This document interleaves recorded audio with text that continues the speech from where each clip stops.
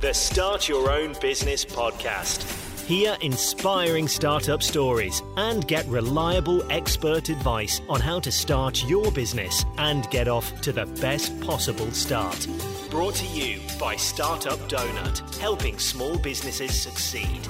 Hello, I'm Chloe Thomas, your host, and in this episode, we're looking at the pros and cons of going into business with a family member and finding out how to protect your relationships and make a success out of it if you do.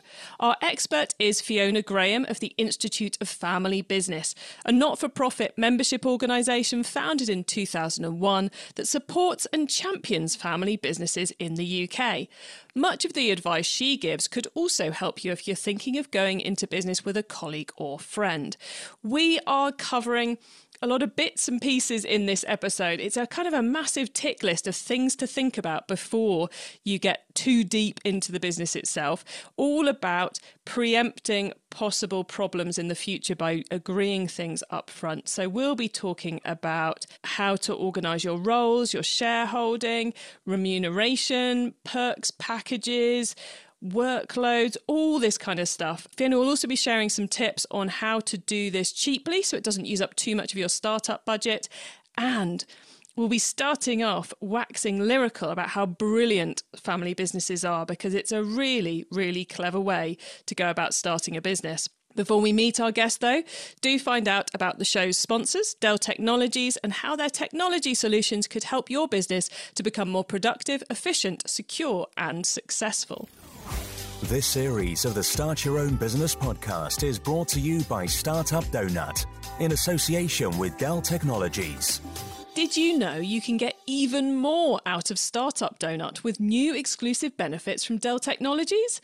Dell for Startups provides key solutions to help set up your startup for success, including exclusive member pricing and a dedicated technology advisor who will get to know the needs and goals of your business. Advisors will deliver customised, scalable solutions for rapid tech enablement with top business class PCs and accessories. Join now for valuable resources that will help your business get growing. Visit dell.com/UK startups to join today. It's time to meet our startup expert, Fiona Graham. Hello, Fiona. Hi, Chloe. Thanks for having me. Great to have you here. How popular are family businesses? I think often when people think about family business, they have this view of it being something of the past and that used to exist, and that somehow now everything is kind of these big corporates, not a nation of family businesses anymore. Actually, new research by our colleagues at the IFE Research Foundation a couple of weeks ago showed that there are about 5 million family businesses in the UK. They employ about 14 million people. And the majority of those businesses are micro and small businesses, although about half of mid-sized businesses are family firms as well. And actually, we have seen the numbers increase over the past 10 years. It's still a really important part of our economic makeup, but also our social makeup as a country. And it's still something that really appeals to people, the idea of starting a business with your family, or for entrepreneurs who have started up a business, they're kind of keeping that legacy within the family. Wow, so still a hugely popular way to start a business, which I guess means if we're starting one, we should be going in knowing all the things that might go wrong and might go right. What are the key, let's do the right stuff first. What are the key advantages of a family business? Is it a better way to start? Are they more successful or? Well, one of the definite strengths of the model is that they are very resilient. And we've seen that throughout the pandemic. And we've seen that through the decades that many of these businesses, or centuries that many of these businesses have been operating. I think the reason it's still so popular for people who are starting up a business is that people, particularly now, want to work in a business that has a sense of purpose that's beyond just profit. It's about what are you building that you're proud of? What are you building that's connected to your local community? How do you maintain a high level of service that's really kind of appreciated and understood by your customers? And doing that in a family business with the people you're closest to in the world, your family members, is incredibly powerful, inspiring, and encouraging as well, because any of your listeners who have already started up their business or are just thinking about it know that it's a lot of hard work. But doing that with people who you have this shared sense of purpose with, and you really have a high level of trust knowing we are in this together, we know why we've done this, can be hugely rewarding. It is a fascinating part of business, and it's one which weirdly doesn't seem to get talked about that much, which I guess is why we're covering it today. And I love how you're waxing lyrical about the strengths and the greatness of a family business, partly because, everyone listening, we are going to spend the most of the rest of this episode talking about the things that can go wrong and how to avoid them, because simply waxing lyrical about it is not going to help you as much as getting into the disadvantages. But do bear in mind, they are a great way to start a business. So don't be put off with what's coming up. Just learn from it. So the main disadvantages of this business model, Fiona, where do you see those early stage family businesses getting things wrong? We are going to talk about the disadvantages, but there are a huge number of advantages, and I definitely wouldn't be put off by some of the things we're going to talk about. I think the reality is all businesses are heavily reliant on people and personalities. And I think in family business, those relationships are heightened, particularly as you start up and as you're a smaller business, the individuals involved have such an important role in it. And if there's a breakdown in the communication, then that's a real challenge. So I think one of the big issues that does come up with family business is that kind of lack of communication, or sometimes a lack of boundaries within the communication. That makes sense. Sometimes when you work together as a family side of things, obviously then, you're sitting down for Sunday lunch and somebody will say, oh, but did you read that email? Or, oh, did you do this thing? And suddenly that kind of starts to become everything that you talk about can be the business. And I think as a family business, you really need to learn to draw some boundaries. When are you a family that is in business together, and when are you just a family? And how do you make sure that any disagreements you're having at work about the direction that you're taking, the normal kind of disagreements you might have with your colleagues or your co-founders, how do you ensure that that doesn't kind of drown out the love that you have as a family and the reason that you were doing this in the first place together? I think that it's really important that you do have those boundaries. Make sure that there's still a space for fun. If you want to have discussions about the business over Sunday lunch, great. But make sure it isn't the only thing you ever talk about. Make sure you still have a space to be having fun together. People who have startups know it can be all-consuming. There can also be that kind of confusion having a conversation with a parent, because we all have kind of relationships with our families. Our long history of them means we interpret things in a certain way. Really important to understand which hat you're wearing when you're having any conversation. Is this a marketing director conversation, or is this a father-son conversation? That's really important. I think in a smaller startup family business, when you start to bring non-family people in to fill some of the roles as the business grows, you also really need to be clear on those boundaries and those hats, so that the people who are not in the family are given an equal hearing, are given the same opportunities to raise any challenges, but also understand what the kind of structure around decision making is as well. Because otherwise they kind of think, okay, we had a meeting on the Tuesday, we all agreed to something. Then the family had lunch on Sunday and they came back on Monday and everything was different. And that's not particularly helpful for the non-family people who you want to stay with you and help you grow.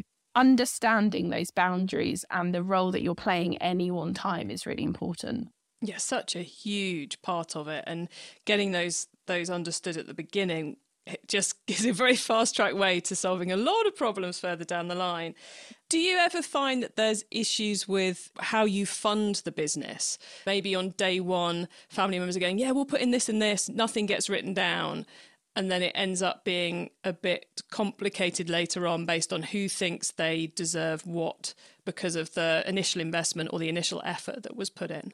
I think the important thing to remember in this situation is, regardless of whether you're setting up a business with family members or non-family members, you have to have everything kind of structured and written down, because you have a high level of trust with your family, but that doesn't mean that you can ignore some of the legalities and actually putting this down on paper. And that's really important across a whole range of things actually within the family business, to make sure that you're heading off challenges before they occur. Get things written down so that everyone understands the rules of the game. One of the things that people don't often think about, but it is really important for preventing some future challenges, is what's the role of family members who aren't in the business and what are the rules for them potentially joining the business. So say you are parents with 3 or 4 children. If 1 or 2 of those children are in the business, then often you'll write things with mind of, okay, this is how it works because these kids are involved. And that's great. But if the other 2 aren't currently involved, but actually see how things are developing, become passionate about the business, see your enthusiasm for it, learn to really love it and want to get involved, and understanding, okay, well, what are the rules for them getting some kind of role in this business? Are they going to be owners? If they wanted to join and work in the business, what would they have to do? What are the rules of engagement coming into the family business? And similarly, what if they don't want to be involved, but maybe their children at some point want to be involved? Is there a way in for them? And I think it can feel like a lot of work up front to think through these various scenarios. You do that at the start so that you are taking some of the emotion out of the situation. If you can have discussions about what would be fair, what would be the best thing for the business up front, and everybody agree it, it's much easier to stick to that than it is if, for example, one of the grandchildren wants to come into the business, but you think actually they just really don't have the skills and the experience. It wouldn't be the right thing to bring them into the business. Maybe if they went off for a bit, it takes away some of the emotion of having that conversation. If you can say, well, no, we all agreed this was how this would work.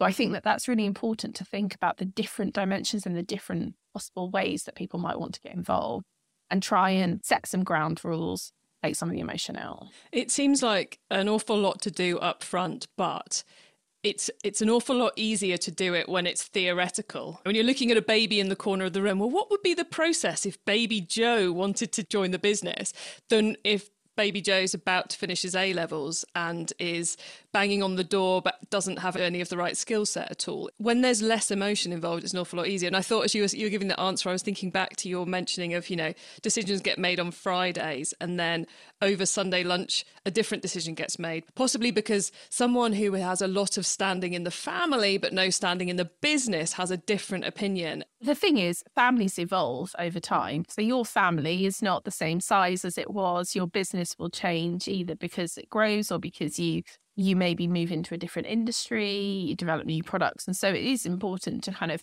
understand that these things don't have to be set in stone, but it's important to set out with that mindset of there is a difference between being somebody who works in the business, there is a difference between being somebody who owns the business and somebody who is a member of the family that also has this business. And just kind of understanding that there are different components at play there is really important. We've also got, within all of this, we talked share ownership and being involved. But for those involved on day one, it can be worth doing maybe a job description or something like you would for a normal employee. So you're saying, what's your role? What are the reporting lines? What does remuneration look like in terms of incentives, holidays, all that kind of stuff to make sure it feels fair from day one? Yeah, it's really important to have a job description.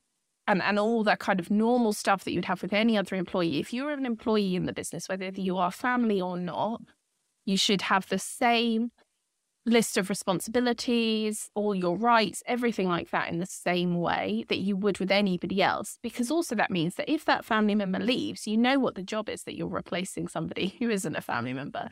But also it makes it fair for the other employees, particularly in a startup where the family members are likely to be at the start, the bulk of the employees. When you bring non-family people in, they need to feel that there is a fairness to the place that they're working, and their commitment and their enthusiasm for your business as a startup. So you need to make sure that they understand that you are in it together. They're not an owner, but they have to feel that they are building something. And in a startup, you need their energy and their passion. And within all of that, is it worth outlining what contribution or equal contribution looks like? Because as humans, we tend to think we're in a 50-50 scenario. We're delivering 60% and the other person's only delivering 40%. And if we've mentioned about family, the joy of going into business with people you know really well, but there can be all those kind of chips on shoulders and stuff that come in historically. So it can, if you're thinking someone's not pulling their weight when they actually are there ways we can iron that out before we start? I think that's kind of similar to having a job description. You should have an appraisal system for, if you do appraisals for your other employees, you should be doing that for your family members as well.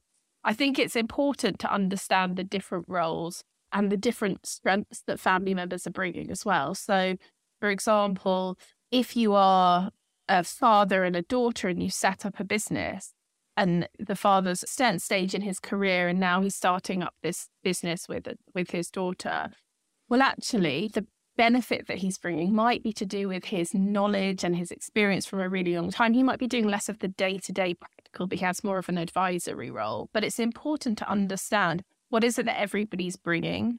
So as you map out who has which skills within the family, also helps you to understand, well, where do we need to bring external expertise? Where maybe are we not as strong as the family members? Or where can we get training? Because I think that's also another important thing, is if there are areas where family members maybe aren't as strong as you need them to be, in the same way that you would with any employee, what is the training? What is the development that's available to them? And I think there's a huge amount of support out there that you should be looking at and tapping into. So obviously with the Startup Donut, there's a huge amount of expertise there and advice, but also tapping into your networks of people you know and trying to find a community of people who understand both the business challenges that you're facing, but actually, really importantly, what it's like to work with family members and what are some of the challenges you might be coming up against in the future. So if you can see them in the future, you can try and do something now to head them off, or at least put structures in place that are going to help further down the line. And I think everything we're saying kind of comes into play with things like perks, like company cars and that sort of thing, because if you've got, especially when you're in startup territory, if you've got some of your family members are based at the central head office and others are maybe salespeople out on the road every day, you probably can't afford as a business to buy a company car for everybody, but obviously the salesperson deserves it because they're spending most of their days driving around. So I feel like that's another area where we could fall out if we haven't made it clear in advance. That's the way we're going to do this. This is the policy. I guess we come back to policies again, don't we? This is the policy for who gets a car, who gets a laptop, and so forth. Yeah, and it's back to the idea of kind of understanding what hats anybody is wearing. Your salesperson, the reason they have a company car is because they are wearing their salesperson hat, not their cousin of the business hat. Whereas somebody is the finance director or whoever it is in the business, they don't need that because they're at the head office every day. So it's not about favoritism between children or family members. It's about saying, no, we're a business and we run this as a business and that's a business decision. And it's about that clarity of communication and just making sure that you're having those conversations. You're not putting off difficult conversations. If your question is, well, how come, Bob has a car and I don't? Ask the question, but also listen to the answer and kind of process that, because sometimes people put off asking the question they want the answer to because they just don't want to have an uncomfortable conversation. But I think in a family business, you have to get used to having uncomfortable conversations. So true. We've talked about getting all this organised and agreed and discussed and formalised up front. Some of this is maybe going, oh gosh, that sounds like a lot in lawyers' fees. Do we need to go to a lawyer to do this, or can we write it up ourselves and sign it ourselves? I mean, obviously, if we're doing a limited company, we're going to need shareholder agreements and that kind of stuff. But how onerous, I guess, financially and time-wise, can this initial organisational process be? Obviously, there are legal things around setting up a company and you definitely need to get that done properly. But on the family side, it's about having an honest and open conversation and then putting it down in writing between you and agreeing that. Where a third party person can come in very useful is if you don't communicate particularly well and you need somebody to translate kind of the different things that people are saying. But that tends to come up more when there has been a conflict in the family and where there is a disagreement, or for things that are very, very complex further down the line. I think in these initial stages, having that conversation and agreeing to it. Some families, what they'll do is they'll have their family agreement, sign it, because they'll write it down and they'll say, this is what we believe, this is what we agree, and they'll sign it and they'll hold each other to account on that. But you don't need to have expensive legal advice to deal with the family side of things around boundaries and how you're communicating. Obviously, for things like job descriptions, if you're taking HR advice to get all that stuff written up, to come up with an appraisal process, whatever that might be, then that's another thing that you might be paying for. But again, that's something that if you're going to do it that way, you're going to be paying for that for any of your employees, whether they're family or not. So guys, it doesn't have to be as expensive as you may have been thinking as we've been going through that. Lots of clever ways Fiona's just shared on how to do that. Now, Fiona, we have covered a massive stuff in this episode. What are the key 3 things you think the listeners should be taking away from this if they're in the process of starting up a family business to set themselves up for success? I think I would definitely encourage you to do it. If you have a strong idea for a business and you have a great working relationship and a shared sense of passion, I don't think you should be put off. I think often, in fact, in the world of family business, people talk a lot about the challenges because they are there. We all have families, so we all know sometimes they can be challenging. Don't be put off by it. Absolutely don't. It's a hugely powerful thing to be part of a family business. The trust that you can build with your customers, the kinds of relationships, and it's an incredibly supportive community. Understanding how to communicate well is really, really important. And spending time on developing those communication skills will never be time that is wasted because you will use that with the family members in the business, but you will also use that in other relationships you build with suppliers and customers and with future employees as your business grows. So that is time well spent and energy well spent, I think. And have an eye to the longer term. Try and preempt any challenges you might have and think about what is it that we would want this business to become in the longer term. Do we want it to grow, or do we want it to stay kind of a business where only the family members work, or do we want it to expand and become world dominating? I don't know. It's not what everybody wants when they start up a business. Some people want to build a business that they and their family can work in and have a good life from. Just kind of understanding what it is you want for the longer term is really important as well, because that will influence how you make decisions about bringing in outside money. Are you borrowing money? Are you going to sell part of the business to somebody eventually? It's going to influence the decisions that you make. An excellent summary. Thank you, Fiona. Now, before we say goodbye, could you please let the listeners know how they can find you and your business on the web, please? Yes. So you can find the IFB, the Institute for Family Business, at ifb.org.uk. You can find us on Twitter at IFB_UK. You can find me on Twitter at Fiona V. Graham. Marvellous. Thank you, Fiona. Thank you for coming on and explaining in such brilliant detail the ways in which family businesses can really set themselves up for success. It's been brilliant chatting with you. Thank you very much. So much advice there, both for those of you starting up a family business and those of you starting up a business with anyone else. An awful lot of that is relevant, whatever sort of business you're starting up. I think the key points are: talk about it. Try and get rid of all those assumptions you might make, as in you think it's going to go one way and whoever you're starting the business with thinks it's going to go another way. Talk them out now. Get written down what you agree just to make sure everyone agrees and get it signed. Even if it's just something you whip up in Google Docs or Word, it is going to help you in the future and give you something to come back to, and then hold each other to it. I'll put that as my number 2, the accountability part. It's down to you to make sure what you've agreed sticks together. And then thirdly, really play into those strengths that you each have in the business and make sure if you've got gaps in that, you are hiring the right people a little bit further down the line to take you in the right direction. We covered a lot of ground in this episode. So to help you, you can find the summary notes for this episode and links to more free resources by visiting startupdonut.co.uk/podcast. And remember, that's donut spelt DONUT. This whole series exists to help you complete key tasks and negotiate challenges when setting up and growing your new business. So next up, we'll be covering peer support groups with Jonathan O'Shea. What's that, you ask? Well, you'll have to listen to find out all the information, but basically it's a way you can get together with other business owners to help each other out with your business challenges, like a group mentoring program. We'll be discussing how they can help you, how to find the right one for you, and how to get the best out of the group as well. And if you're enjoying the series, picking up valuable tips, please do spread the word to others you know who are setting up a business or thinking about it. And be sure to sign up to the Donut Weekly newsletter for free startup news advice and special offers to help your new business succeed. And you'll find that at www.startupdonut.co.uk/newsletters. Thanks to Dell Technologies for making this whole series possible. And don't forget to join the Dell for Startups programme for more exclusive benefits and valuable resources. Details coming up. Did you know you can get even more out of Startup Donuts with new exclusive benefits from Dell Technologies?